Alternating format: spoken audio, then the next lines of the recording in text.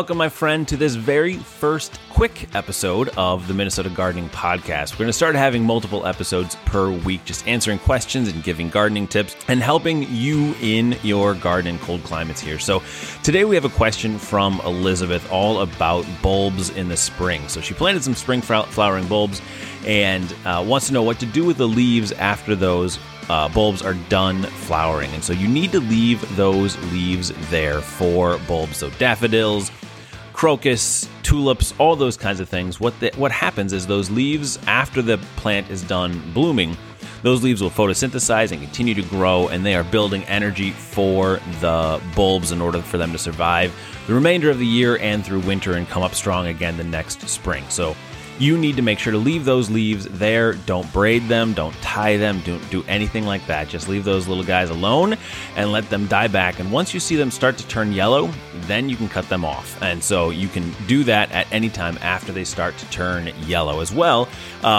When they start to turn yellow is a great time to transplant them. So if you have some that are in a little more shade than they should be in or things like that, it's a great time to transplant when those start to turn yellow. Or you can pull them out and just leave them in your garage or somewhere that is a little cool, and you can save them and plant them in the fall when you plant the rest of your bulbs. So that's a little help on bulbs. You can find, we put together a gardening guide. So if you go to minnesotagardening.com and you search for gardening guide there, you will see a gardening guide all about how to handle every season around spring flowering bulbs. So would love to have your questions. Let me know what you think about this new format for quick, short episodes. And love you guys, and I'll talk to you again soon.